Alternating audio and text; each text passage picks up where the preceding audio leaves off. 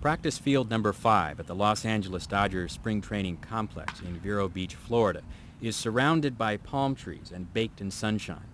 The atmosphere is relaxed, almost serene. The Dodgers and Houston Astros are playing what's called a B game, an opportunity for young players on their way up and old veterans in their twilight to impress their managers and the half-dozen scouts sitting in the tiny grandstands behind home plate. A rookie for the Astros smacks a line drive into right field. A scout in a plantation-style straw hat and Hawaiian shirt raises an eyebrow and scribbles something into his notebook. You got to be physically strong to hit a ball like that. Al Lamakia knows a good, strong ball player when he sees one. At age 72 and with 53 years in professional baseball, he's considered one of the best scouts in the game. He's done it all, driving the back roads of Oklahoma and New Mexico, searching for high school prospects, scouting minor leaguers in Texas, and now evaluating major league players for the Toronto Blue Jays. The job keeps him on the road much of the time. Al spends winters with his wife in San Antonio, but each spring he heads to Florida and then spends the next 9 months traveling from ballpark to ballpark, looking for players from other teams that might help the Blue Jays. If Toronto needs a left-handed middle reliever, for example, Al knows where to find him. It's not as easy as it sounds. You study the game, and you got to see what individual would fit in with your ball club. You have to see your club play a lot to make a determination on what you have. And is the one you're looking at better than what you got? Chemistry, the chemistry of your club becomes better with that individual than the one you have. And so this is what you do. Al says the toughest part of scouting is telling whether a youngster has what he calls the mental toughness to make it in the big leagues.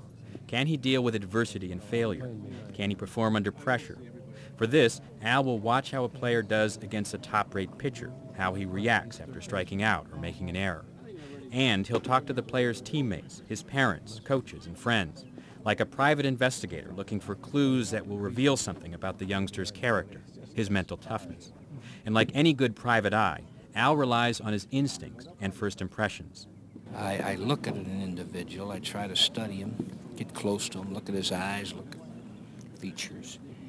I like a strong-looking face and deep-setting eyes, and that makes an impact on me. And if I see a kid that's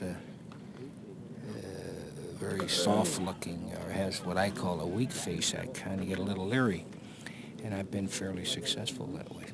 Al has had a lot of success scouting and signing players from the Caribbean, stars like shortstop Tony Fernandez. Al first saw Fernandez as a 15-year-old in the Dominican Republic. And at that time, actually, he was poor, just use the terminology, he was dirt poor. He just didn't have anything. And he'd come to me and ask me for a peso so he could buy red soda water. Well, a couple of years ago when he got to making his $2 million a year, and I said, Tommy, I said, you remember when you used to come to me and ask for a peso to buy red soda water? And he'd laugh. I says, now you can buy the soda company and a lot more. So you get tremendous satisfaction because you felt that you were right about your judgment on that individual. But picking a star is not unlike hitting a baseball. Even the best hitter fails far more times than he succeeds, and Al has had his share of failures. He says he doesn't dwell on the players he's signed who didn't make it, though, or the ones that got away. After all, scouting is not an exact science. There are just too many intangibles, too many hidden habits that might affect the player's performance. Paul Wainer, they say, used to have a little half a pint of whiskey when they used to make the old half a pint in them days. He'd come in and take a swig in between innings, and they got to thinking what he would do if he just stayed away from taking that swig every inning. They kept him away from it. They say in a month's time he just was batting like 0.29. They said let him go back and have this swig of whiskey then. So you see. Not everybody can do that. The B game ends. The Dodgers win 5-4 on a home run by a veteran catcher trying to make the club. But Al's workday is only half over.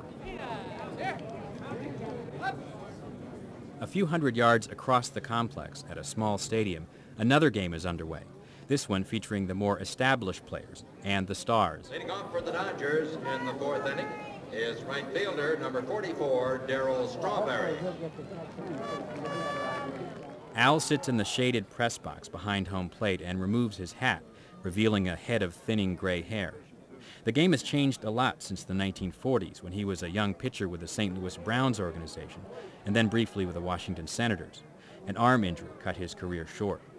There were no free agents in those days. A player had to stay with the team that signed him unless he was traded.